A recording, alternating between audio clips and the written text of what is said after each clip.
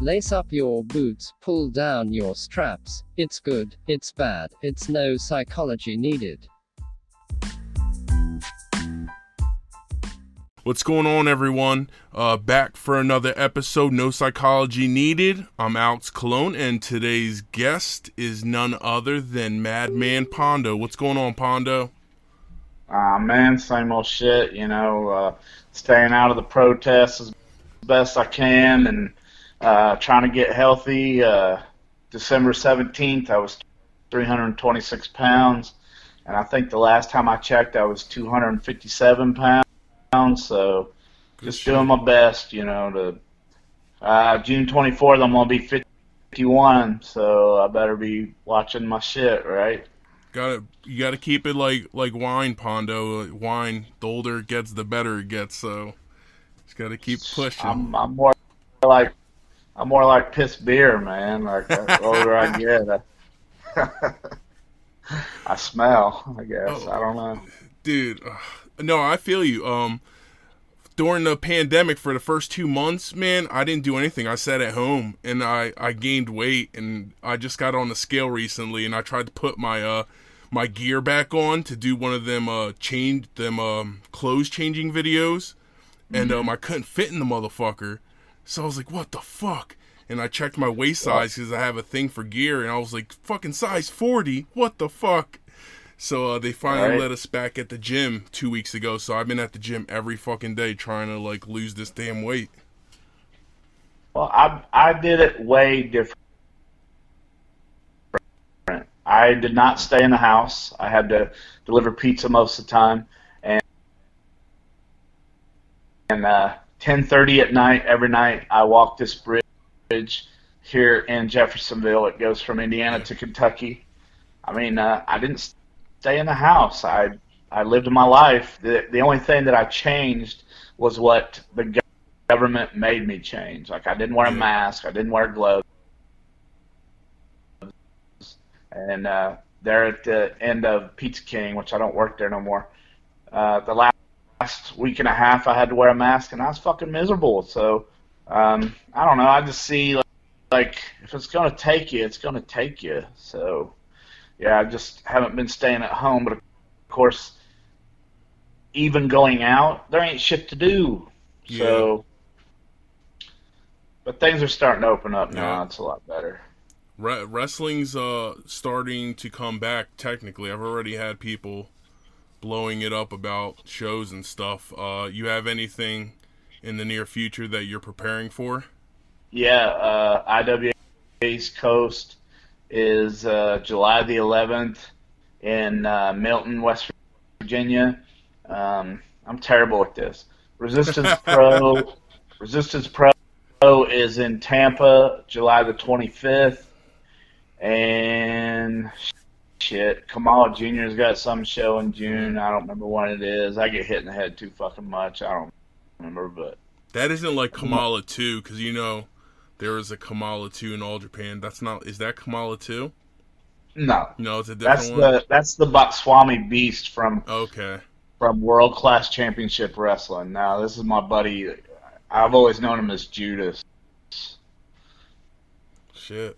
he's about a 5'2" Kamala. 5'2" There's so many Kamalas, bro. Well, there's more doinks. So. No, you're right, bro. There's still people out there living the dream. They don't care, man. All but the Alabama doink. The Alabama doink died, man. That was my favorite guy. Yeah? Yeah, the guy with the mask. Never met him, brother. Never met him. I never met him either, but I would watch his matches religiously when he would put them on YouTube, just because I'm that kind of guy. I love shit like that. He was like $5 wrestling that never got to $5. I never got into that, man. I met Freight Train once at the ECW arena for something or some shit when he was really popular with the fans, but I never really got into it, dude. It just wasn't for me. Well, if you thought the matches were whatever you thought, the locker room was so much more entertaining. So there's Freight Train, who you just mentioned, and then there is Little Donnie, and Little Donnie is like number 2 most famous $5 wrestler. Yeah. So me and Jake had the idea to put Freight Train versus Little Donnie. So Jake went downstairs, Jake Manning went downstairs to film, and that left me in command up in the dressing room. So Freight Train and Little Donnie come over to me, and they're like, this is Little Donnie talking. He's like, Pondo, we're both good guys. We really don't know what to do. And I said, well, whatever you do, before the match starts, shake hands. And Little Donnie immediately turned to Freight Train and said, good luck, Freight Train. And Freight Train said, yeah, you too. And then they started staring at me. I said, guys, in the ring, not in the locker room, in the ring. See? Entertainment. Wow. Love it. Hey, Love that shit it. made money, dude. It does. For a while, yeah. And now, Kentucky, Indiana, we have our own stars, special to my heart, that I mean. But I've started my own, but COVID shut it down. But I got LB5, which is Little Brother $5. So that'll be coming pretty soon. And I'm going to use my guys from here, but Jake's going to bring at least a Freight Train or a Raider Rock or an Alex Cologne, one of them special guys. Special? You're calling me special? It's nice. To my heart. Yeah, I fucking bet. Dude, now, has wrestling always been kind of like the primary income or say the primary focus in your life? Man, I'm a way bigger horror movie fan than I ever was a wrestling fan. But horror movies are a lot harder to get into than wrestling. But I say that because I've been watching horror movies since childhood. But my mom, she doesn't know where it is, but for the longest time, she kept this piece of paper that it said, draw what you want to be when you grow up, when I was in school, right? Well, some kids were drawing cops, some kids were drawing firemen, and of course, kiss-ass kids was drawing teachers and bullshit like that. Mine has a ring with 2 stick figures going at each other, saying I want to be a professional wrestler. But see, I was going to wrestling back then because I'll give you the demographic, all right? So Flora, Illinois, where I'm from, is here. Mm-hmm. An hour and a half to the west was St. Louis, Missouri, that had wrestling at the Chase. And that was Harley Race, Bulldog Bob Brown, Bruiser Brody most of the time. Andre would come in there. An hour to the south was Angelo Poffo's ICW, which had Macho Man versus Lanny and George Winecroft and shit like that. They had a team called the Devil's Duo with their manager, Izzy Slapowitz. And Izzy Slapowitz would carry like this Bible.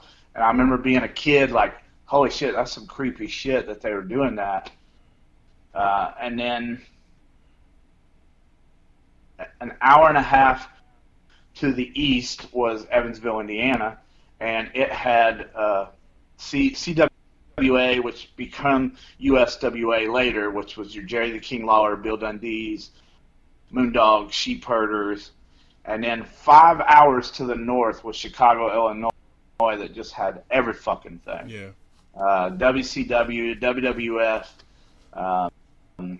World Class Championship Wrestling. I always wondered why Chicago got World Class Championship Wrestling, but now that I know Buddy Roberts' son, Buddy Roberts lived in Chicago and was bringing it there.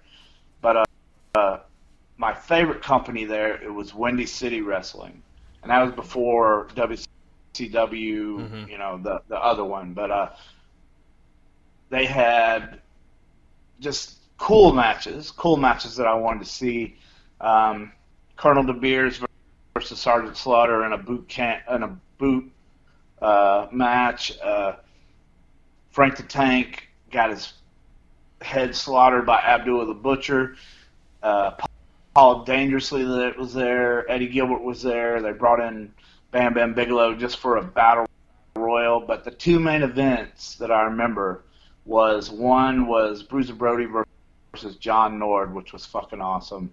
And then the very first battle of the Bam Bams, Bam Bam Bigelow took on Bam Bam Terry Gordy for the name. But of course they fought to the back because they're both going to use the name. But if you find that match somewhere and you look on the front row, you will see one 20-year-old Madman Pondo sitting on the front row. You got all the good shit, dude. Fucking John Nord versus what the fuck?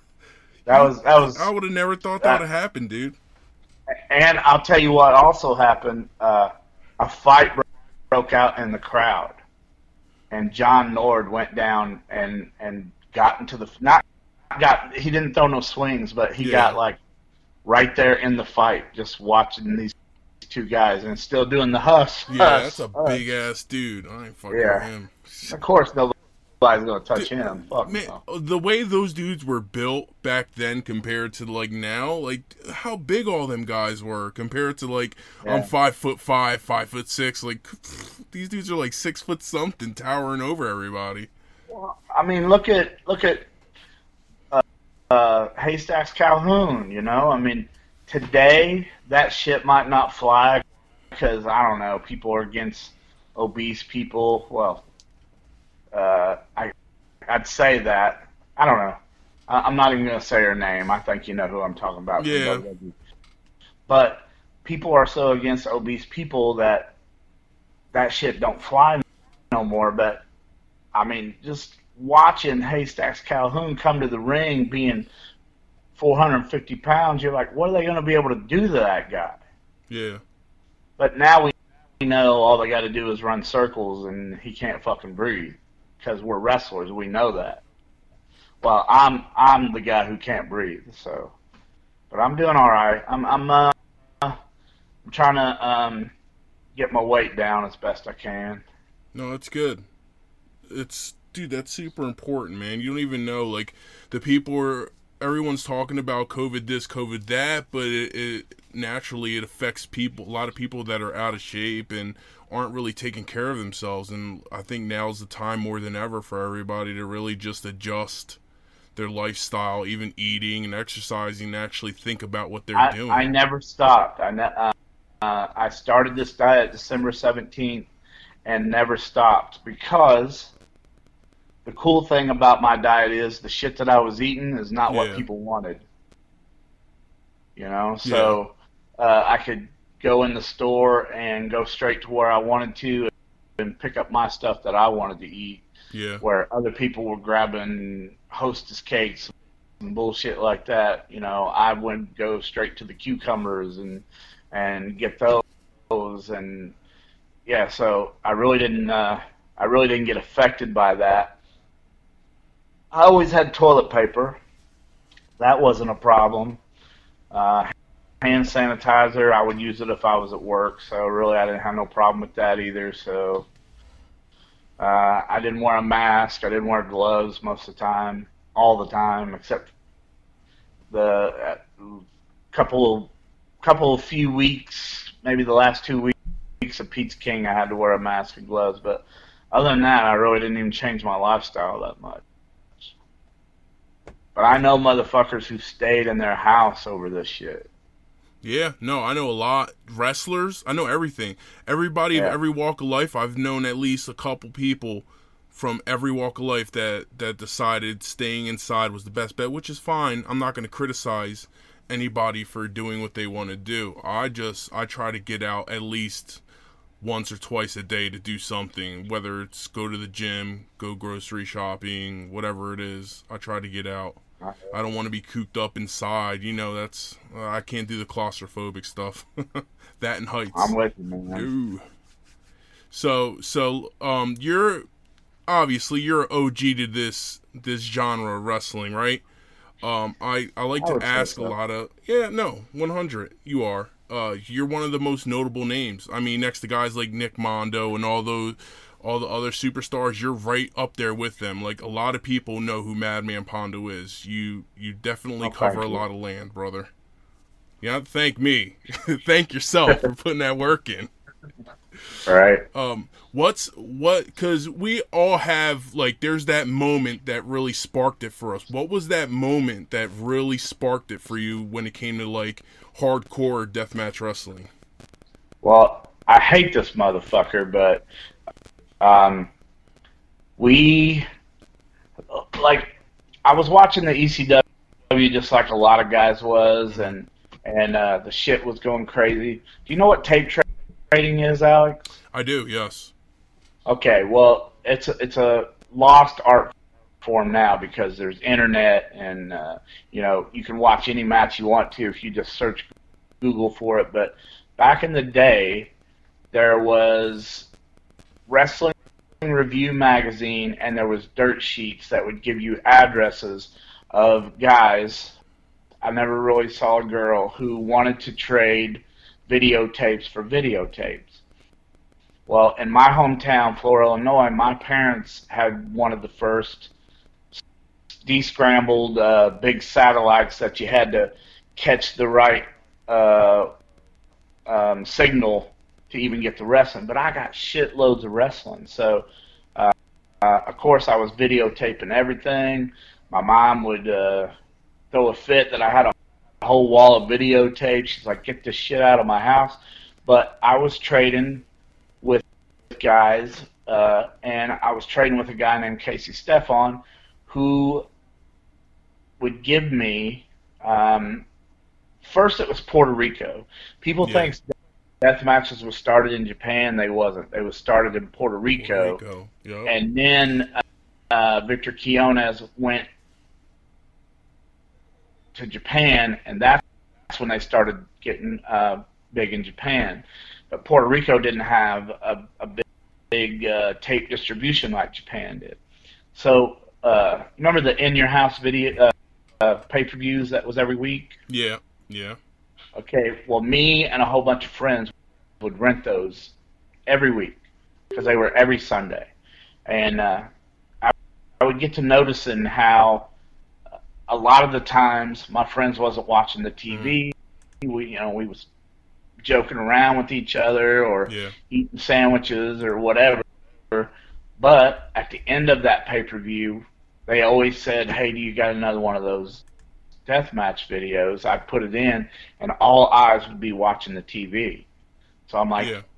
"Fuck yeah!" And now I was wrestling at this time, so I'm like, "Yeah, this is what I need to do." So um, I wanted to be the first one to do it in America, but I had guys. I mean, when I started, and this sounds terrible, but I think a lot of wrestlers will understand. When I started, it was, "Hey, go get you something free out of the concession stand," or hot dog and a Coke payments. Yeah. All right. So I would ask my friends, I'm like, "Hey, let's do this barbed wire match," and they'd be like, "Fuck no, are you kidding me? I'm not scarring my body for nachos and a Coke and shit like that." And I totally understand it, but they just didn't see the big picture like I did. I think shit out, and I knew that this was going to be something cool. So finally, hate this motherfucker, but Ian Rotten and Axel was doing at ECW. They did the barbed wire Mm-hmm. bat and the Taipei death and all that, and so they were the first two to start in America. No matter what you think about Ian Rotten, he was one of the first two that started the deathmatch scene in America. And then Axel got tired of it, so Ian and Bull Payne did a few at ECW. So then, no matter who, it depends on who you talk to. If you talk to Ian, he got fired. He got if you talk to Ian, he quit. But if you talk to anybody else in this world, Ian got fired from ECW. So I scoured everywhere to find this dude because I knew that this is what I wanted to do. I wanted to do death matches. I was a big Godzilla fan as a kid growing up. I know I'm a lot of fans, horror movie fans, wrestling fans, and Godzilla fan. And do you remember do you know anything about Godzilla? A little bit, yeah. I know some. Not much. You there? Yeah. Okay. So there was this character called Mothra, and it was these two little Japanese fairy that would have to sing this song to bring him. And for some reason, as a kid, I fell in love with them two Japanese fairies. So I wanted to get to Japan, and that was my big goal. It was never, and I know guys say this, and some of them might be true. Some of them just know they're never going there. But my dream was never WWE. Same. Never WCW. Never USWA. I wanted to go to Japan. That's where I wanted to go. Dude, I completely understand. Same thing. So I knew this shit was going to get me there. And that's where this shit was going to get me. So I started going on the road with Ian Rotten, and I mean, I was just getting my shit kicked in everywhere I went. But it was also helping me because at the end of the match, people would be like, "Well, he got his ass kicked, but my God, he took a fucking beating and all that shit." And I was always bloody after my matches and all that shit. Well, luckily, one day, Michael Rogers and Ben Oliver at MRW in St. Louis, they brought in Abdullah the Butcher, and they said, "Would you like to wrestle Abdullah the Butcher?" I said, "Fuck yeah, I want to wrestle Abdullah the Butcher." So I did, and if you know anything about Abdullah, like I do, he wants to get done with his match and sit in a fucking chair.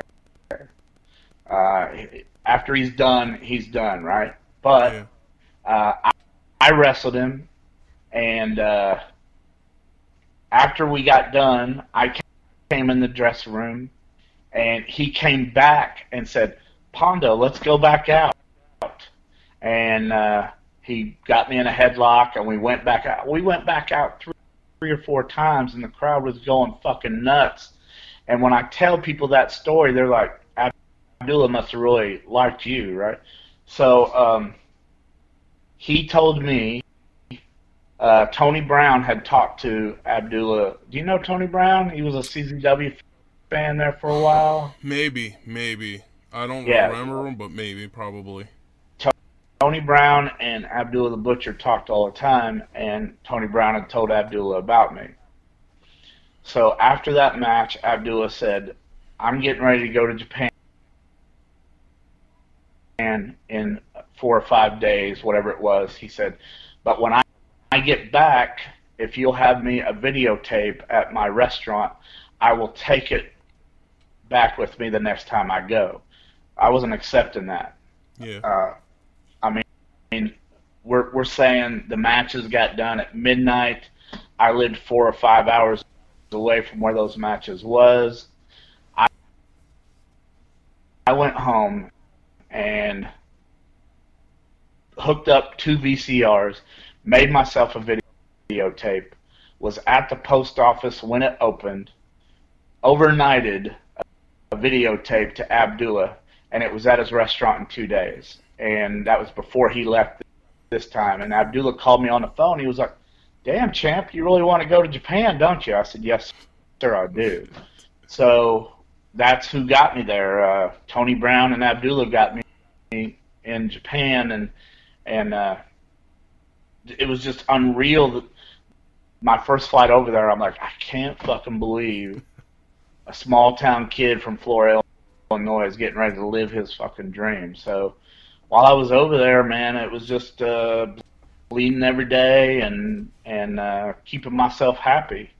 And a lot of people, they say, Madman Pondo ain't nothing but a bleeder. But those same guys have not been on the Jerry Springer show. They have not been to 6 different countries. They have not wrestled all over the world. They have not did a horror movie with Robert Englund. So fuck them guys. No, I'm just a bleeder. No, 100%. You, like I said, you've transcended so many genres. Like, dude, how many wrestlers can say they've been in movies, they've went to Japan, they've went to all these other countries, they've wrestled some of the legends and guys you've wrestled? They can't. You know what I mean? Right. You've legitimately made this into a profession where not too many guys can say they have, you know, because like me, I work a 9 to 5 outside of this current situation. I work a 9 to 5 and I wrestle, and it's difficult to be able to handle both because sometimes wrestling demands a lot out of you, you know what I mean? And I just find ways to make it work. I'm doing a 9 to 5 too, though. Yeah, but I mean, you know, we have to make ends meet. I wasn't back in the day. I get what you're saying. Yeah. Come on, Pondo. When I Give first yourself started a little going credit. when I first started going to Japan, I was stupid with my money. I was taking like 10 friends out to eat. I had 3 different game consoles, but only games for one. Oh my god! I'm not even that big a music fan, but I bought a minivan so I could put a amplifier and big speakers in and just stupid shit. But I'm just saying this for all wrestlers out there: do not do like me. Save some of your money. Put some of your money away. I was just stupid and spent shit for no reason, you know. Dude, man, just that whole story, like, not a lot of like, the luxury to be able to do what you did and be able to get to Japan the way you did, like, yeah. I don't know how to explain it, but, like, the way the business is now, like, people don't have to go through that much trouble to get a hold of people. Like, for you to all right, I just finished the show, I got to get this tape together, and then I got to overnight it to Abdullah so I could get my ass to Japan. Like, nowadays, dudes will just send tweets real quick, whatever, or talk to somebody they know, and then somebody they know, like, gets a hold of the office, and maybe they get the in that way. But it was so much harder back then, it seems like, to be able to get an opportunity to even go to someplace like Japan. Like, nowadays, and, you know, not to say anybody can go, but, like, if you can afford a ticket and you could talk the office into bringing you over. I'm with you, man. Like, the day Big Japan told me that they probably wasn't going to use me anymore, they told me about, and I hate to bust these guys out, but they're the ones who did it, the Chikara guys are going to fly themselves over. And I said, well, what are they going to be able to offer Big Japan? And they told me that, well, they're only coming in for $40 a match. You can't live over there for $40 a fucking match. No. But that's not what I was talking about. I'm like, yes, but are any of the Chikara guys, because Big Japan is a deathmatch company. I don't give a fuck what anybody says. But I don't even know how the shit went. But, yeah, that pretty well pushed me out of job. And don't get me wrong, I get it. It's a lot of wrestlers' dream to wrestle in Japan. So I've never flown I've been to Japan, Mexico, Germany, England, Australia, Canada, all to wrestle, and didn't use my own dime. Yeah. You know, it was always their dime. And to move back to where you was talking about in the beginning, yes, you say I was the third big deathmatch guy, but it was so much harder to get your name out then because there was no, there was just video tape trading. There was no social media like there is today. There was no YouTube where you could just pull up a match. So there for a while, people forgot who the fuck I was, I think, because I was going to Japan so much, and it kind of killed me here, which I didn't care because I was a star over there, you know, so that was fine by me. But then when Chikara did that and I was just here, it's like my phone slowed down big time. Really? And then, for about a year. But shit started happening. I'll tell you what brought it back was when DJ brought me in. It was me and Nikki and Nate took on Cult Fiction. And after that, my phone started ringing again. Otherwise, I don't know, my shit was just dead. That's wild to think of because I was getting a lot of secondhand DVD rips of Big Japan when you were literally there all the time. Yeah. So maybe to people that only paid attention to U.S. Indies, but like I think even for me, I paid attention to Japan. It was like always Japan and then Indies, U.S. Indies. So I mean, you were pretty much. I would catch you in tons of videos. I even have up in this great closet that you see. I have tons of DVDs with Madman, Pondo in Japan. So like you weren't forgot about, man. It's just sometimes that's, and you would know that's how the wrestling pendulum swings. Like sometimes you're the hot thing, your phone's ringing, and then sometimes your phone just isn't ringing. Dudes don't want to bother. They have other hot commodities that are out right now, and that's just how wrestling works. I've learned. So I never take it personally. I was over there with CZW, I think, from 2000 to 2003, and then I became the Gaijin boss all the way up to 2008. And the Gaijin boss job pays more than what just a wrestling job does. So I was doing really good, and then that's when they gave me the, Jakara is doing this. And Masada, he was still going over there. He had a Japanese wife. Yeah. That I think was helping him out get back and forth, but I didn't. Yeah. I had a Japanese wife, but at this time we hated each other. So yeah. She wasn't helping me do shit. Don't get married, Pondo. Hey, man. You know, I married a Japanese girl, and you hear these rumors about how they're serving it to their men. I met the one motherfucker ain't never heard of that shit in her life.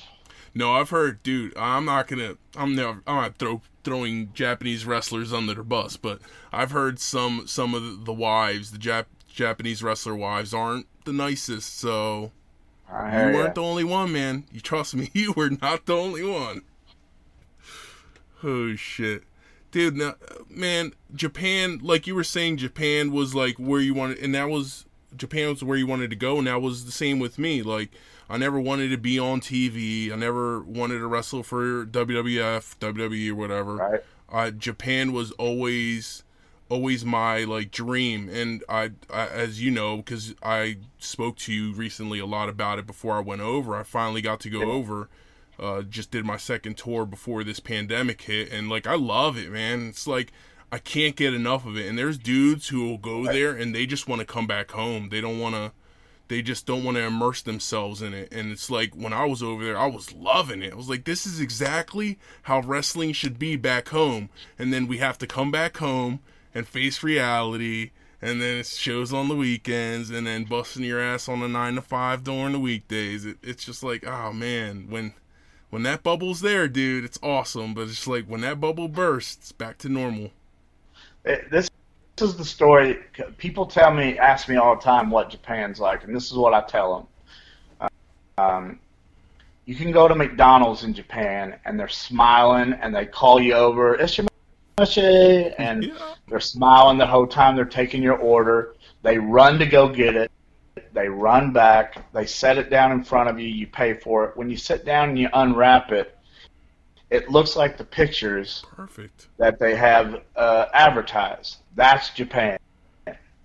They don't have trash cans everywhere, but there's not a lot of trash all over the streets. Nope. But there's a million fucking cigarette butts. That's Japan.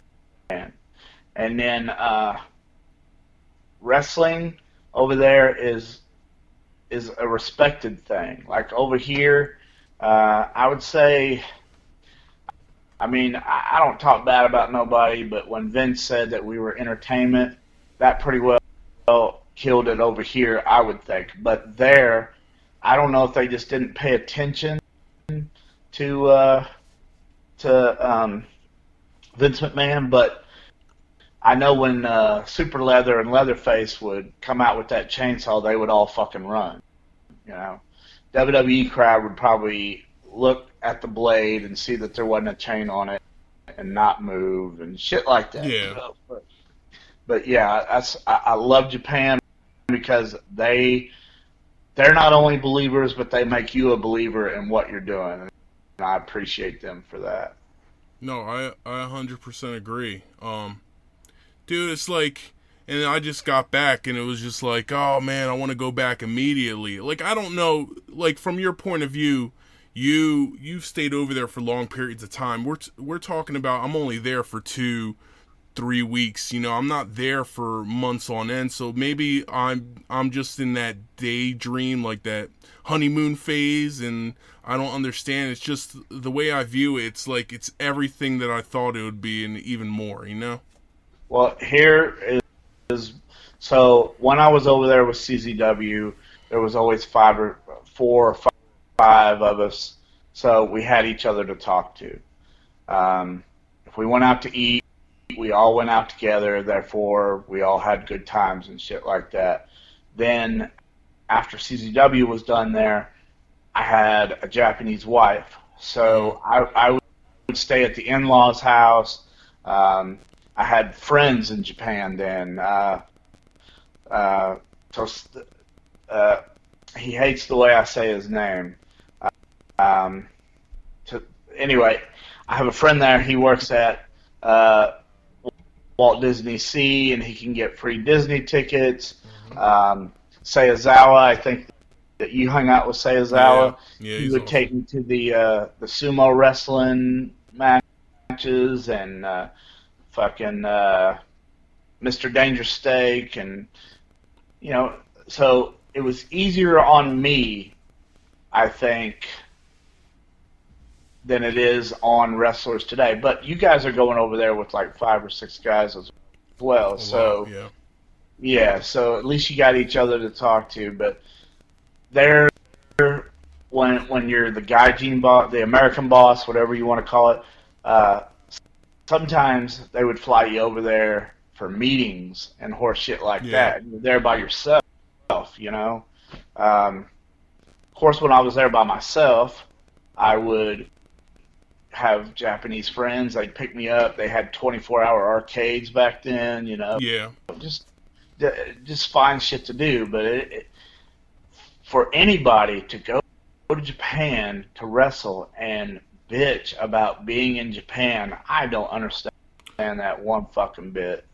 Me neither. I like Zandig. I like Wife Beater. I like all them guys. Nikki, Justin, all them dudes. But my God, we'd be on that bus and they would just complain about being in Japan, and I never understood that. And they'll even tell you, all of them will say, Pondo never complained about being in Japan, because that's where I wanted to fucking be. Yeah. And that's where I was. 43 times there and back. Gee, oh my God, bro. I remember 44 in November.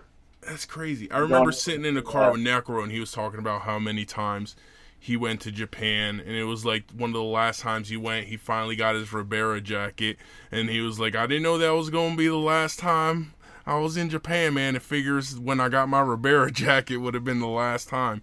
So it's crazy to think you've been there 40-something times. Like, Jesus. I've had 3 Ribera jackets. Does that tell you anything? Yeah. Gaijin boss. Because, the reason for that is every time a new American would come, of course, that's where they wanted to go, Ribera. Yeah. So I had been there so many fucking times that I think he just felt sorry for me, and every once in a while he would slip me another jacket. So, yeah, I had 3 of them. But as much as Ribera's jackets are cool, Dangerous, bro. I think Mr. Danger Steak is the best steak I've ever tasted in my fucking life. Fucking dangerous, bro. And you know what's crazy? It's like these past few years, like people have come out the woodworks, like, oh, Mr. Danger was such an inspiration, deathmatching. Like lots of guys I heard would come up to a group chat where we'd all be talking and people would talk about Danger. I'm like, dude, I was probably watching Matsunaga matches before you even knew the fuck Matsunaga was. Yeah. It's like he was that was my tape trading. That was my main focus was Masanaga versus Pogo. yeah. Um, when Pogo caught Masanaga's hair on fire, I'm like, what the fuck is this? But I was pulled in, and now Masanaga, he gave me his wing bands and told me to call myself the American Danger Man, and Pogo, every time I was in Japan, always wanted me to come work for his company, which Big Japan wasn't having. But Yeah. the two guys that I was watching to become retarded like I am today are the two guys that loved me, and I was Yeah. like freaking out, They always say don't meet your heroes, but Yeah. them two guys, they were awesome. Was Matsunaga the kind of the inspiration for you to do the psycho barbed wire trampoline thingy? No, no, I mean, oh, what, the circus death Yeah. match? Yep. Oh, Yep. most definitely, yeah, but I wanted to throw 'em- if you've seen it, they just had one plank, him and Mhm. Yamakawa, Yep. but I wanted to up that and do three. I just didn't think it was going to be 18 foot fucking high. I guess I didn't really think about that. But it didn't really bother me. Like this was the secret of it. Instead of cut, it was just Yeah. one piece that got rammed this way, and then one piece that got rammed this way. So there's no way you was going to go all the way Okay. through it. I mean, yeah, it still scratches the shit out of you, but Yeah. the big suplex you're talking about, the worst part was me and JC Bailey, we clunked our shoulders on the way after we hit. And I remember JC wrestling Nate Webb on a Wednesday, and then I wrestled Nate Webb on a Saturday. And Nate was talking about diving over the top rope, and I said, Nate, any other day I wouldn't say no, but I ain't gonna lie, I fucked my shoulder up when me and JC hit the barbed Mhm. wire. And Nate looked at me and he goes, that's exactly what JC said. So now I know, see, JC kept his secret, I kept mine, but I went over to him, I started patting him on his shoulder like, hey, everything cool? But yeah, there's another guy, man, JC Bailey. What a fucking brave dude, man. Can you imagine what kind of star he would be today if Yeah. he was still around, man? It, dude, it's crazy to think, and we're just coming off of Danny Havoc Yeah, passing away, but like guys like him, JC, even Nate Webb, who's currently still with us, thank God. yeah, Nate Webb, the style of death matching they were doing when they were doing it was leading to how we're doing it right now. Because there was that where y'all all were doing it, and it was really like the hot thing. And then it kind of died out a little bit, and then we all brought it back into the main fold. And I feel like those guys were, and I met JC a bunch of times when he did CZW towards the end. I got to talk to him, and we chatted it up a bit, and he was an awesome dude. It sucks. It just sucks. And same thing with Brain Damage Marvin. I loved Marvin.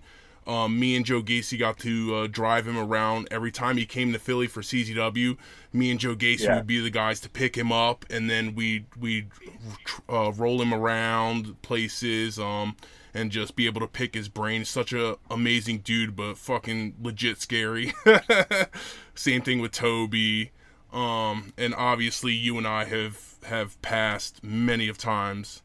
It's just, Oh, yeah. dude, I hate. Especially in the deathmatch community, when dudes pass away, especially young, man, it's like it kind of hurts me, and because these are guys who inspired me to do what I'm doing, and it's like 1 minute they're there and you're talking to them. Like I told everyone, I just talked to Danny Havoc the Thursday before he passed away. I was having a conversation with him, making sure he was okay and he was doing good. He was sober and everything was good. And he just, whatever. And just like that's how life works, I guess, man. That's why I just like try to take every opportunity. I don't know if I ever talked to you about this, but I was straight wrestling for years and years before I decided to do death matches. I didn't want to do death matches. Oh, I Um, fucking remember. Don't think I don't remember.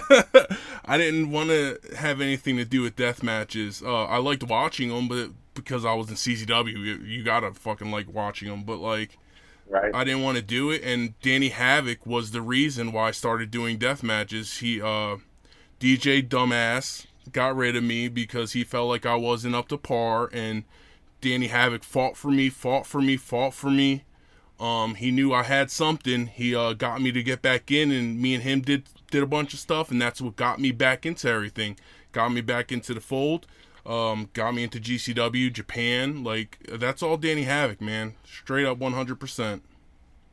Well, don't feel bad because the ultra violent master, um, and I'm not running him down, but I guess I kind of am, but not meaning to. But the truck stop match that we did Mm-hmm.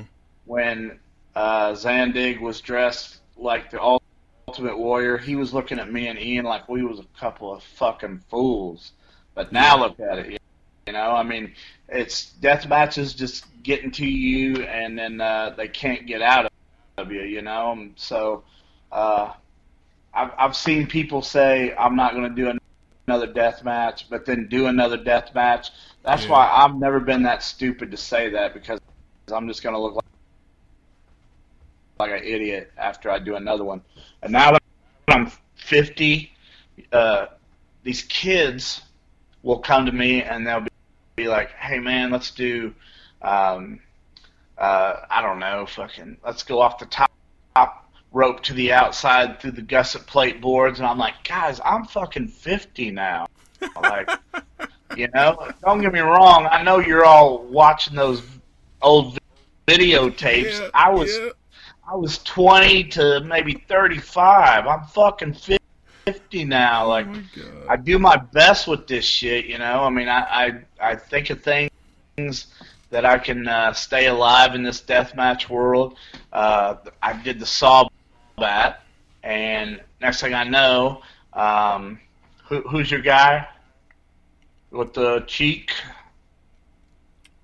Stick the thing in his cheek. A lot of people You do wrestled, that. huh? A lot of oh, Sakuda.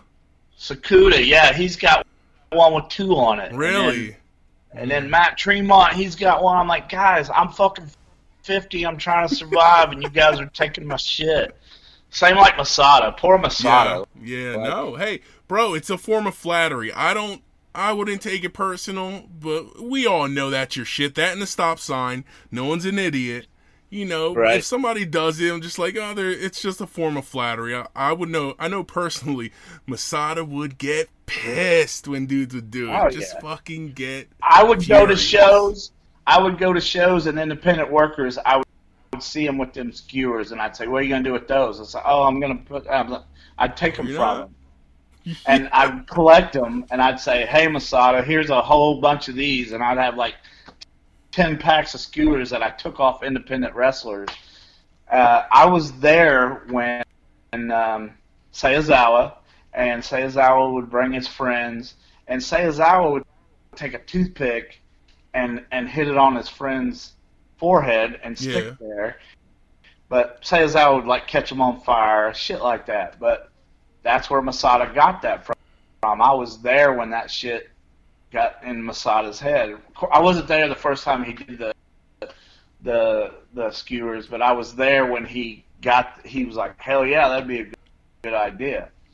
I wanted to come back to, you remember the GCW Hall of Fame, Yeah. and there was two sections. There was a section where the people were sitting, and then there was a section all the way in the back. You know, I'm talking about that round, Yeah. that like curved place with chairs. Yeah. And I saw Danny sitting back there, and I went back. I'm like, Danny, everything cool? And Danny like looked at me and he said, Pondo, I just want you to know that I appreciate you paving the way. And I'm always a humble guy. I'm like, nah, man, I didn't pave shit. Like, this is you guys doing this, you know? And he just kept wanting to tell me how appreciative he was that I'm the one who did this bump, or I'm the one who started this bump. And I really didn't even pick up then why he might be telling me that. I mean, he's always very appreciative of things, but thinking about it now, I wonder if he was trying to tell me then what might have been going on. But the reason I'm even telling that story, I mean, there's a Supreme, fuck, like there's Do you have so run-ins many with Supreme? guys. What's that? Did you have run-ins with Supreme?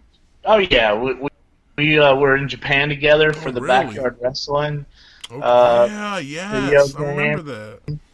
And in California, I wrestled Supreme for the video release party, and then New Jack came in and jumped off a bus and put me through a table and all that bullshit. But yeah, man, like me and Supreme were, and then in Mexico, we were in a 6-man, and Supreme even told me, he's like, he said, there's 4 other ones. Okay, so remind me of that. Tell me Damien 666 here in a minute. But this was the point that I was getting. There's a Supreme, there's a Brain Damage, there's Danny Havoc, and here is the problem. And I've been trying to get a hold of Necro. He's got real bad service on his phone. But even you, Alex, I've wrestled you before. I just want to say how much I appreciate you either putting me over or me putting you over, or I just want to have everybody know that I appreciate them putting up with my shit. You know what I mean? And I was on Danny Havoc's tribute with Dysfunction and Scotty Vortex. I told them, and I just don't know how to get the word out there enough. I want to tell all the wrestlers that I've ever wrestled, and I'm talking about even back in the day when it was, guys that nobody even knew. People still helped me in my 31 years, and I just want everybody to know that I appreciate how much everybody helped me become who I am today. Some don't think it's anything, some think it's a lot. Either way, I'm just saying I want to appreciate. So, what I was telling you, me and Supreme, so I'm sitting there and 2 Mexican guys, like this is like my 7th trip over there, and they know that I'm a jack off and I like to pull tricks on people and shit like that. And these 2 Mexican guys, I can't even remember what their fucking wrestling names are, but they come over to me and it was like, okay, so it was a 6-man scramble, and me and Supreme was in it. A DTU guy with blonde hair was in it. Jack Valente was in it. Another, I think Angelo, the cinder block guy. Yes, was in it. I know you were going to say that. Yes. And then, which that was totally out of character for that guy. I have been around Angelo Demano, and that other dude, he must have pulled some shit, because Angelo Demano is one of the nicest guys ever. But the 6th guy that was in that match was Damien 666. And I kept telling everybody, I'm like, oh, fuck, man, I want to get my picture with Damien 666. I've been a fan of that guy. So me and Supreme are sitting there, and these 2 Mexican dudes, other wrestlers, come over, and they said, hey, Pondo, we just want you to know, be careful in there, because Damien's going to get you. I'm like, what? I don't even know that guy. And they're like, well, we don't know, but we're listening. We hear. He's going to get you. I'm like, okay. So Supreme looks at me and he says, so what are we going to do? And I said, no, I don't want you to do nothing. Don't worry about it. So we're in there, and all our names get called, and ding, ding, ding. I go right after that motherfucker. Okay. I just want him to know, hey, man, I'm a cool dude, So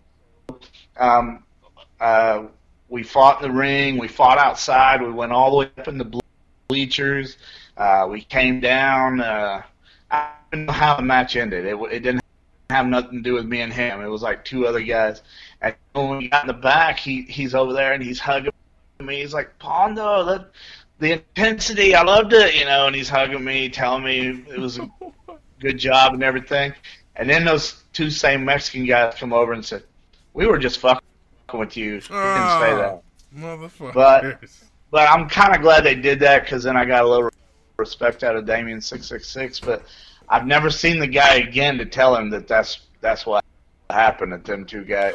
And it's not like I beat into him or he beat into me, but I was just willing to work with the guy, so I just went straight after him. That's the kind of guy I am, though. I mean, if somebody has a problem with me, I want to know what the problem is, and then that's where I'm going to confront you more than you waiting to confront me. No, that's the best way. Dude, sometimes wrestling can get really, I'm going to say shady, but people tend to not express their animosity out in the open. They expect you to say it. Wrestling is shady as fuck. Every wrestler is scum. I've known two wrestlers that are not scum in my life, but we will stab you in the fucking back. We were the worst pieces of shit. But then if we wasn't, would we be in the wrestling business? No. I think deathmatch locker rooms are very different from regular wrestling locker rooms, if that makes any sense. I get you. I get you on that. Dude, the nicest people I've met in this business are all deathmatch wrestlers, for the most part. Like, yeah, there's some nice people who aren't deathmatch wrestlers, but most of the time it's because I've known them for years and years. But, I've been in regular wrestling locker rooms where everybody comes off kind of like, shady. They're making political moves. Everybody's got an ulterior motive. They got to get their shit in the match. Right. Like you're working a 70-30. You don't know what the fuck what's going on. Yeah. Shit's out of your hands, and then you go into a deathmatch locker room where everybody loves each other and they just want to have a good match, and then call it a wrap. You know what I mean? And go, and whether they go out drinking with their friends afterwards, or you go drive to a White Castle or something crazy like that and have some burgers afterwards. Like, it's just the locker rooms on both ends of those spectrums are just completely different to me, and I've noticed that the past few years. I hear you, man, and I agree with that. Like, of course, Ian, he's a piece of shit, but I haven't met too many deathmatch guys that I don't want to hang out with. Yeah. Is that what I'm trying to say? Like, I would hang out with any of the deathmatch guys. Yeah. There's not one that I would say that I haven't hang out with, as a matter of fact. Like, I've never wrestled Slack, but I've been in the same room with Slack, and I really like Slack. I've never wrestled Marcus Crane. I really like Marcus Crane. I'd hang out with Marcus Crane. But I've hung out with you. We went to Connor's house after Tournament of Death. Yes. Where you told Jimmy Lloyd. Remember where you Jimmy told Lloyd. Jimmy Lloyd not to build a fucking blade, the blade he had in his wrist? I remember that like it was yesterday. Oh, yeah. And you were like, "What the fuck is that, Jimmy?" Because he was 1 foot away from me, and I saw his blade. I mean, fuck, why don't you just grab a goddamn machete and do it? It was him and Kid. Yeah. Kid Osborne. I was like, Jesus Christ, guys, bleed, okay, but don't fucking decapitate. Yeah. Hey. And then DJ came back there, and I said, DJ, did you train those two guys? He's like, yeah. And I'm like, oh, I want to show you this. And I had Jimmy come over and show DJ his blade. DJ's like, where in the fuck did you? It was like an X-Acto knife that somehow they got cut. They cut it in two.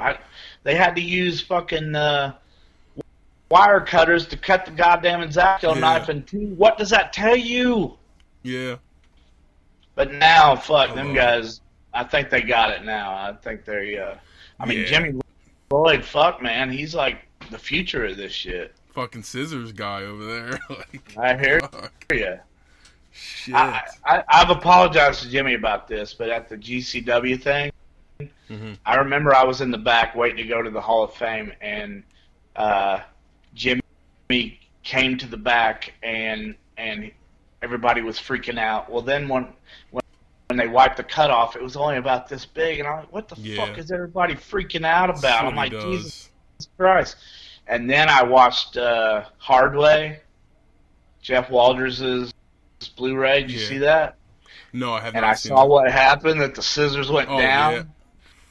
I was like, fuck, I was wrong on there, and I had to apologize to Jimmy later on. I was like, dude, sorry about that He's not fucking with scissors after that, though. He learned his lesson. I hear you. Didn't he get him He right should have here, learned too? from you. He got my scissor thing. The one CCW show where, like... Let me tell you about that. What the fuck? Yeah. But here's the thing about that. Me and Ian wanted jobs at CZW because we knew that it was going to be, if not number one, number two to IWA Mid-South. Yeah. And Ian always told me, if you can make it in Philly, you can make it anywhere because they've seen every fucking thing. Mm-hmm. So I was out to prove that I was Philly, I was United States, I was world renowned. So you remember Hat Guy from ECW? Yeah. He was out in the crowd, and Ian said, okay, if we're going to get jobs here, if we're going to impress anybody, we got to do something in front of Hat Guy. I was like, all right, cool, what are we going to do? And he's like, I don't know. Let me sit here and think about it. And finally he announced to the locker room, he's like, does anybody have a pair of scissors? And Lord Everett, is that his name? About. Yeah, yeah. Lord Everett said, yeah, I have one. Now, what we didn't know was Lord Everett took these scissors right out of the package, so they were razor fucking sharp. And when I cut that across Ian's head and gave him a 22-stitch gap all the way across his forehead, I had no idea. And then he gave me 11 in my arm, and, but we made Hat Guy gag, therefore we got jobs. That's how you do it. You're not right, man. You're not right, dude. How many times can you literally say in a match you've been like, all right, this isn't good. I don't know if I should fear for my life.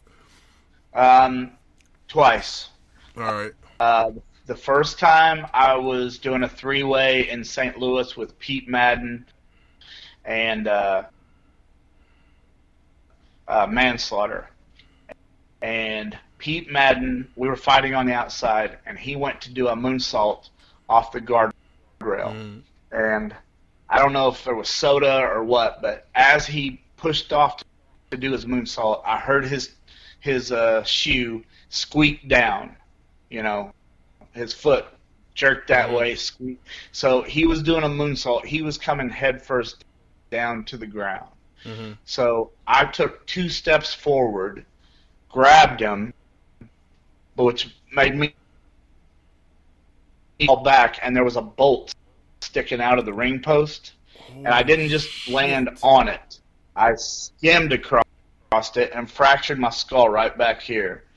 And I got in the ring, and I went over to the ref, and I said, I think I need to go home. And he's like, why is that? And I turned around, and he goes, oh, my God, brother, you need to go to the fucking hospital right now, which freaked me out even worse.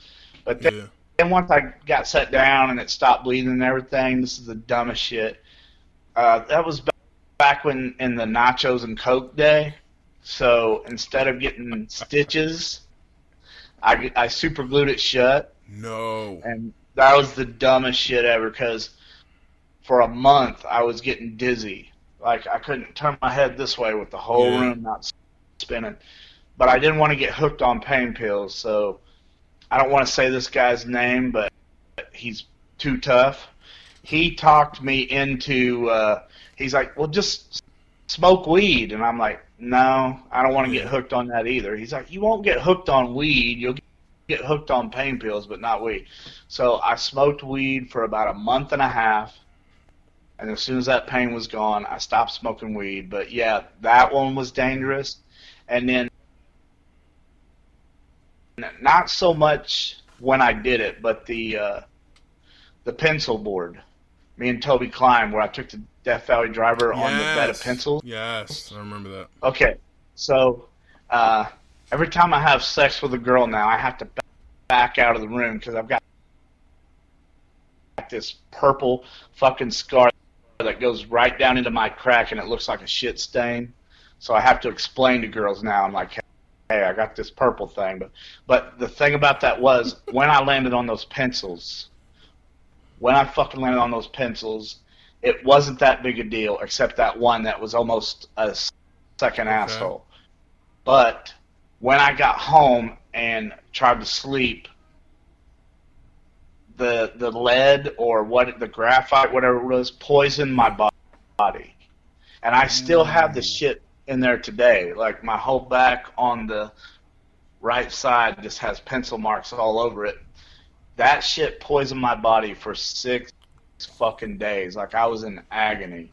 And day 1, day 2, I'm like, surely day 3 I'm going to feel better. Day 3 I felt even worse.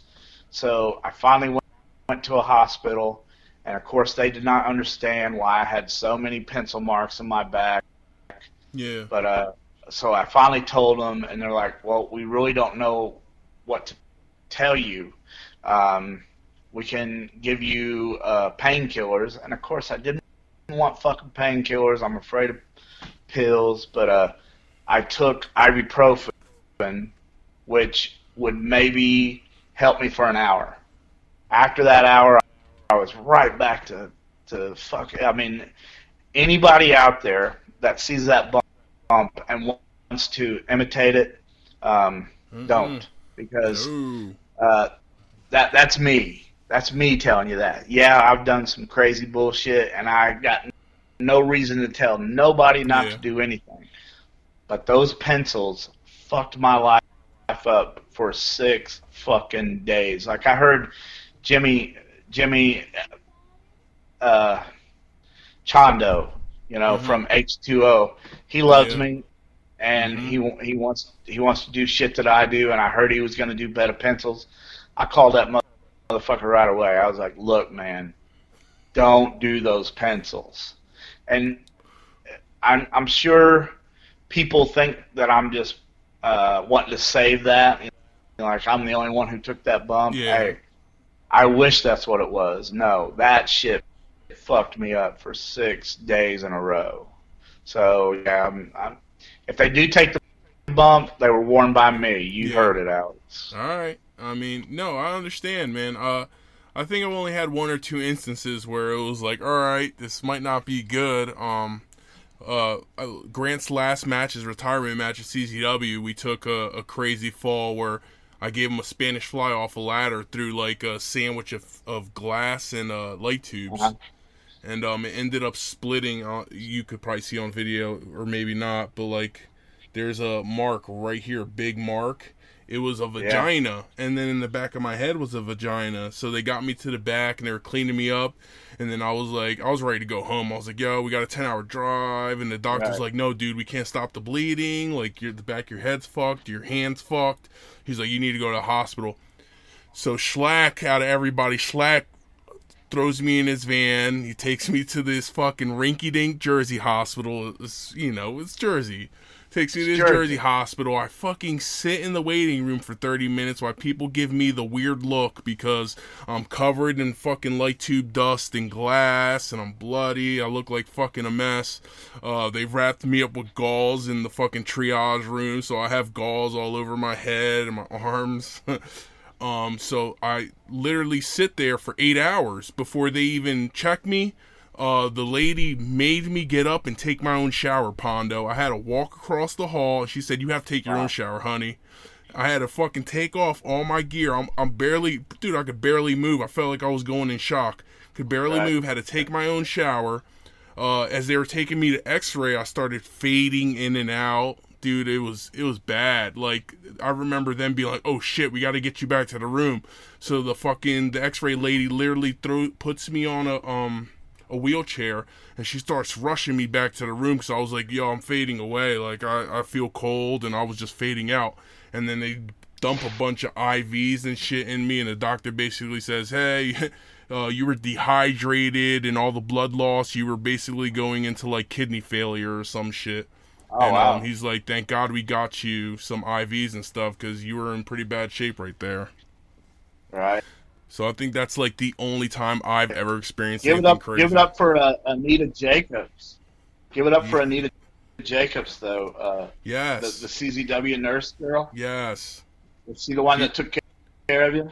Not that show, but the one TOS, I wrestled Cyclope.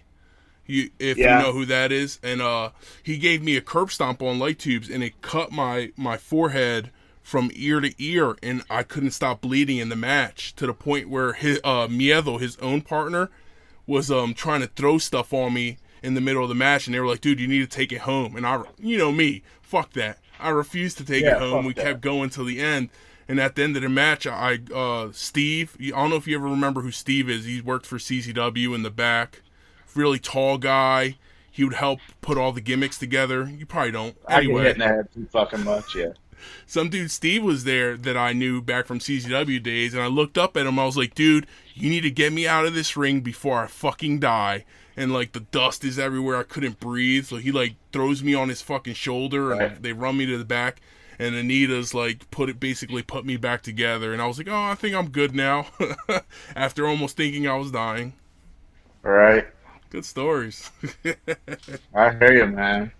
I remember the first time Ian cut me with a light tube. Not a razor. Like, Ian cut me with a light tube. Luna Vachon was on the outside. For some reason, Gangrel was on the outside, but I'm laying on Ian. I'm trying to pin him. I'm bleeding black, and the ref isn't paying attention, and they think this is. I mean, it is funny, but I'm trying to pin Ian, but I know that I'm getting ready to go out. Like, I can feel my eyes and everything, and I'm like, ref a fucking ring, because I want to hurry up and do the pin. But it was just that I had never lost that much blood, and then when I did, it just lowered my blood pressure, but I was fine. It's awesome.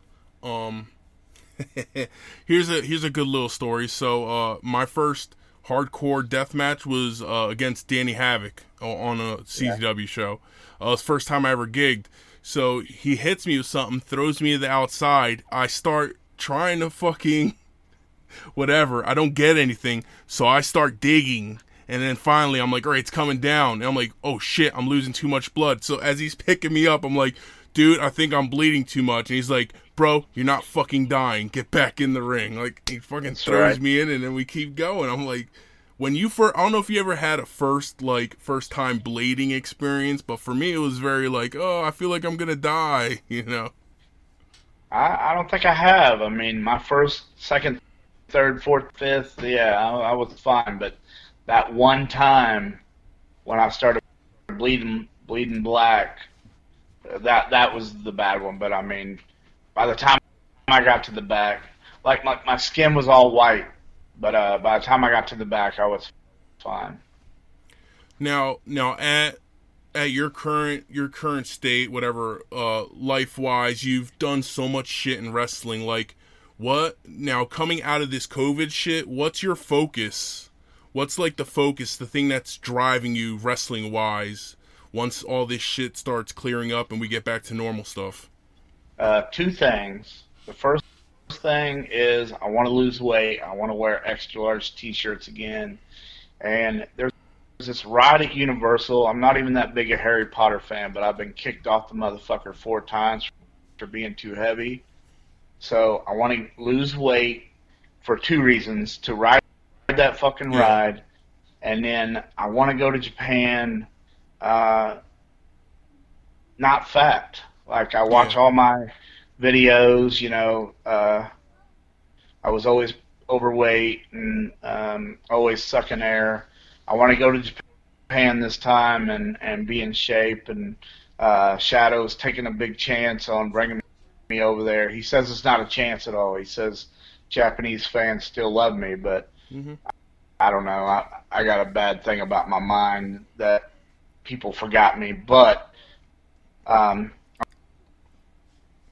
I want to be able to go over to Japan again and put on a good thing. I mean, I'm 51. Who knows how many more of these I got in me? So that's my two motivations that I got, and that's what drives me to go to this bridge and walk every night at 10:30.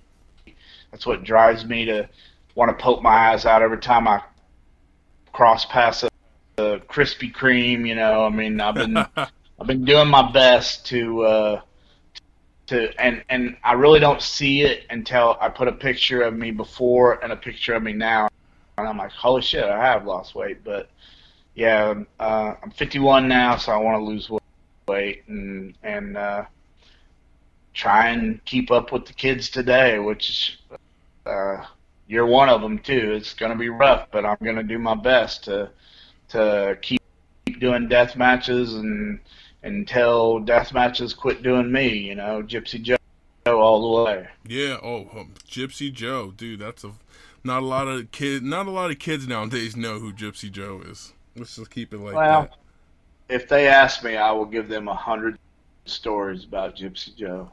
100. I think, like, honestly, from my perspective, I think you still have another run in you.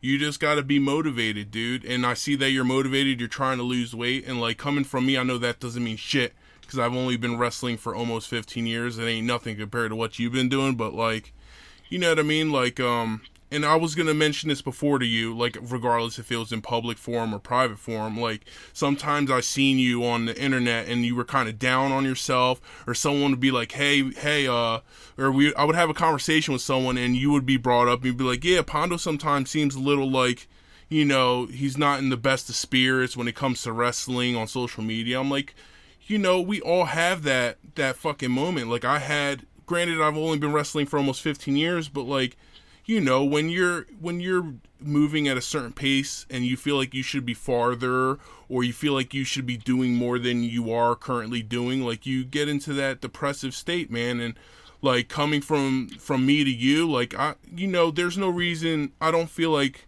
there should be any reason for you to feel a certain way because you've done so much in this business. And look, you could still walk, you could still wrestle, you know what I mean? You could still do stuff.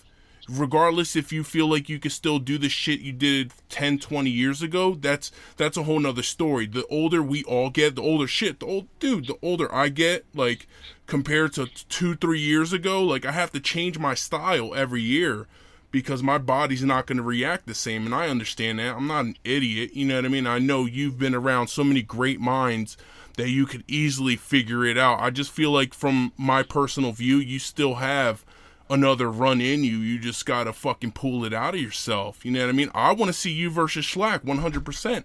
I want GCW or some big place to fucking bring you in for fucking shows, a tournament. I want to watch you fucking go with some of these young guys, and I want to see it happen, dude. I was around for the TODs that you were there, and people were hyped, dude. There were so many fucking Pondo fans out there, and I was hyped. I was like, God, Pondo's gonna come in and beat up DJ Hyde. This is fucking great. You know what I mean? I was so that last tournament of death I did when I took on Matt Tremont. Yeah, I never get nervous anymore. It's an awesome match. Nerves are gone out of me. But I was that Philly or New Jersey? Well, with the Delaware. Show? Delaware. Yeah. Delaware, yep. I was in Delaware, but it was all Philly and New Jersey fans, and Matt Tremont's one of their favorites. And DJ said Matt was going out first. I'm like, maybe I You underestimate. should go out first. And DJ's like, no, Matt needs to go out first. So Matt went out, and of course they're all chanting his name, and I'm like, oh my God, they're getting ready to shit all over me. No. And then the minute I walked out, it was Pondo chants, and was just a great fucking feeling.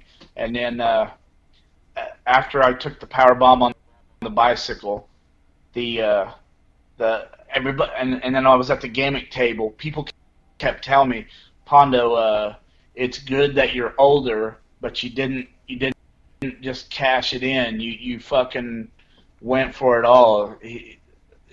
I They love was that match. telling me, huh? I like that match. I was there for the show, obviously, Yeah. because we went to Connors together. But, like, I watched that Yeah. match, and I loved it. I thought it was awesome.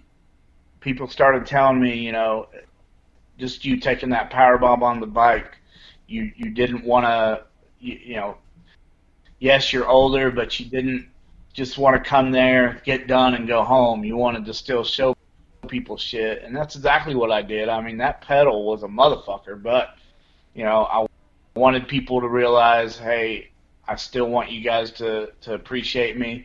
But then when they came out, when I came out and I heard the fucking CZW crowd chant my name, I was like, holy shit. You know, it's like when I went to Australia. They kept telling me, the Australian fans, they love you.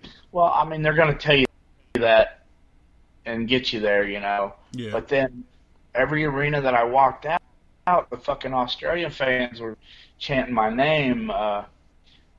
Mexico, they said, whatever you do, don't run down the country. And I'm like, all right, cool, no problem. Well, my first sentence when I grabbed the mic was fuck Mexico, you know, and people were throwing shit and all that, and I just fucking loved it. So Mexico, they remember me. I went to England with the video game. Me, M-Dog, and Josh Prohibition a long time ago, and people knew me then. But then when I went for Mike Hof, me and Sarah took on Jimmy Havoc and Clint Margera. Oh my God, the people were fucking going nuts, and we did an autograph session, and people were lined up the door. You know, it's just amazing. The only place like they really didn't know me the first time, but then they caught on and started coming to see me was Germany. But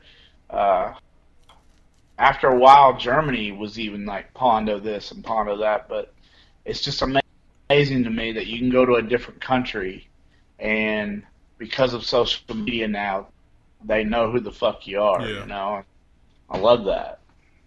Dude, people, like I just said, you just underestimate yourself. People know who you are, dude. You've transcended so many different genres outside of wrestling, and just like your fucking shirt says, the last ones left, bro. You literally are one of the last original guys who are really doing death matches the way we know them as death matches, and you're still fucking doing them. You know what I mean? Just all I'm saying from me on a personal level, give yourself more credit than you give yourself. You know what I mean? Like, you deserve it. I feel like you have another run, and, you know, I hope that whatever you're doing to better yourself works out for you.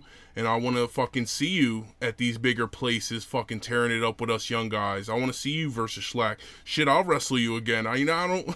we fucking go in, dude. I just want to see you get that other opportunity. Obviously, Japan's going to come along. People are going to remember you, like we were saying. They're going to... Because I was over there and people knew who the fuck you were. Me and Ozawa had a fucking bunch of conversations about you when I was over there, especially the one you told me where he designed you and Tony that shirt that one time for the first time, and that's when his ball started rolling. So, like, you know, people remember you, dude. People know you fucking exist. It's just you got to give yourself more credit than you honestly do. I never will do that, I'm sure. But yeah, I want to wrestle Slack. I want to wrestle Marcus Crane, but I don't want to, like, Briar Wellington, he lets me more or less do what I want to do, you know. I mean, where most people are, hey, you're older, you need to slow down. Briar's like, you want that fucking gusset board? Take the gusset board, you know. So he is all about the same thing you just said about me, and he'll put me versus Pete, or he'll put me versus I can't remember who all I've wrestled for him, but the Horror Slam people, they know who I am and shit like that. But yeah, I would like to do. I don't think Brett's really into it, but I'd like to do more JCW matches. Like I would like to wrestle Nikki again. I'd like to, of course, Slack, of course, Marcus Crane, all them guys. H2O is going to bring me in and put me versus Low Life Louie. I think I'm ready to do that shit. You know, like I don't want to. I don't want to slow down. I want to keep. Basically, what I'm trying to say is I want to keep doing things where I'm alive even after I pass away. And the thing that showed me maybe that I'm doing that, kids nowadays are making gifts of me. You know, some kid sent me a gift the other day where brain damage power bombed me on the bed of nails. And he asked me, he was like, was that the worst pain that you ever had? And I said, fuck no, them pencil boards. Next thing I know, within 5 minutes, he sent me another gift that he made of me taking the Death Valley driver on the pencil board. So, yeah, I think my name's going to stay out there for a while. Like, but just like you said, you know, Gypsy Joe, oh my God, he wrestled till he was 70. Dude, and out of control. People runs the guy down because he looked old or whatever you want to say. But I'm telling you right now, there was a lot of wrestlers that was afraid to wrestle Gypsy Joe just because he was fucking rough, and he wanted you to be rough. And if you wasn't rough on him, he would beat the fuck out of you. I never had that problem. Like, I knew the rules, so I always, when I was in there with Gypsy, I always, well, you can go on YouTube. Some wrestlers dared me to do a match with Gypsy Joe where I grabbed his dick the whole time. And it's on YouTube. I did, and oh my God, Gypsy Joe was beating the fuck out of me, but it was so funny. I couldn't stop doing it. But, yeah, but just like you said, Gypsy Joe, Joe LeDuc, I just don't want to be one of these forgotten guys someday. That's why I keep on going. I keep wanting to do death matches. I keep on. I got a book about me now. You know, John Cosper wrote a book about me, and if you want a copy, you can go to Amazon.com. Or you can go to eatsleepwrestle.com and get an autographed copy. But that book's going to help me, my name stay alive. And then the GCW Hall of Fame, the JCW Hall of Fame. I was supposed to be in the ASW Hall of Fame. You know, just shit like that.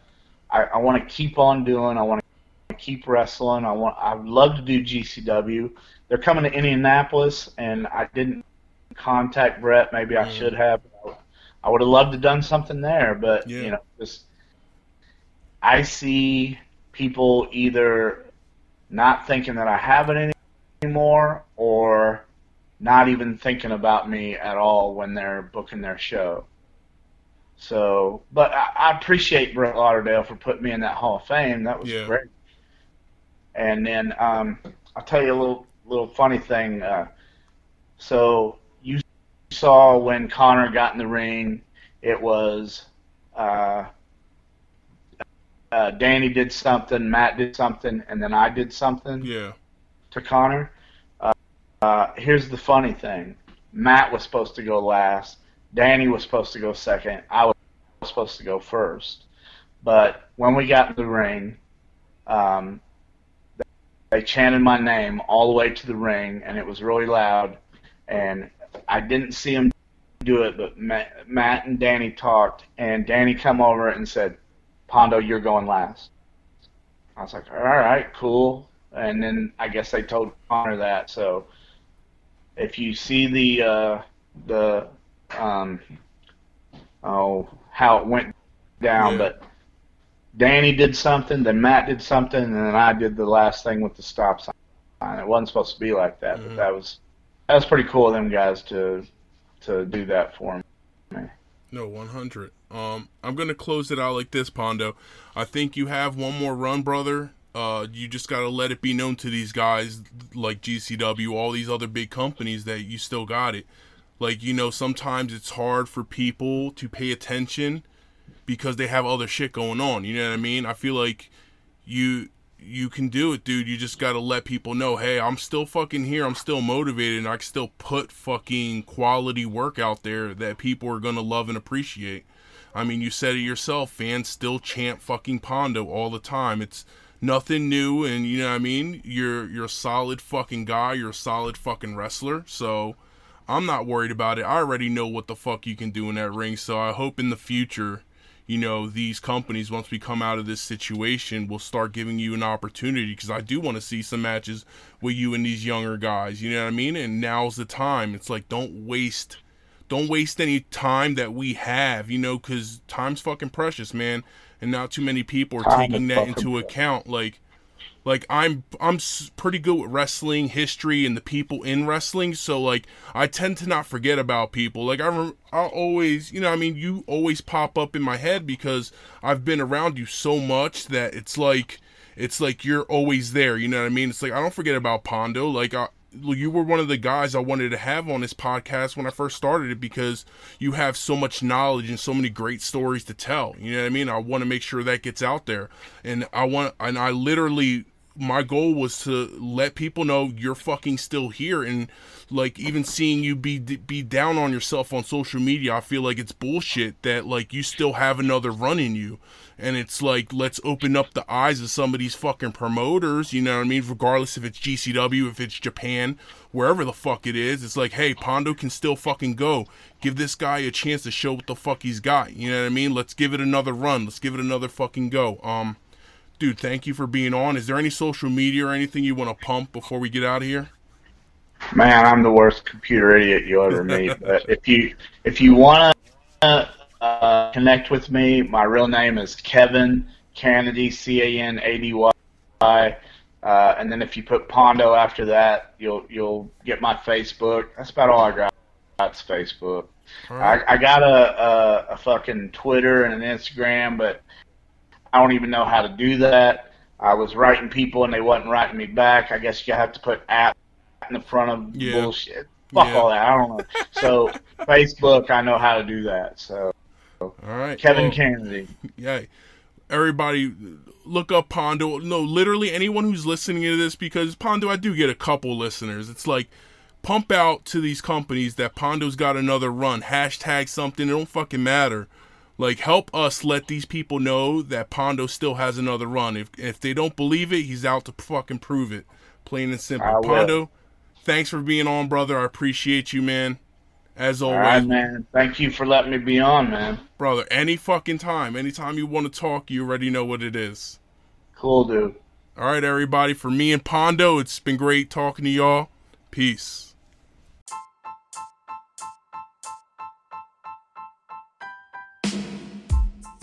Thank you, and please join us again next time for another episode of No Psychology Needed.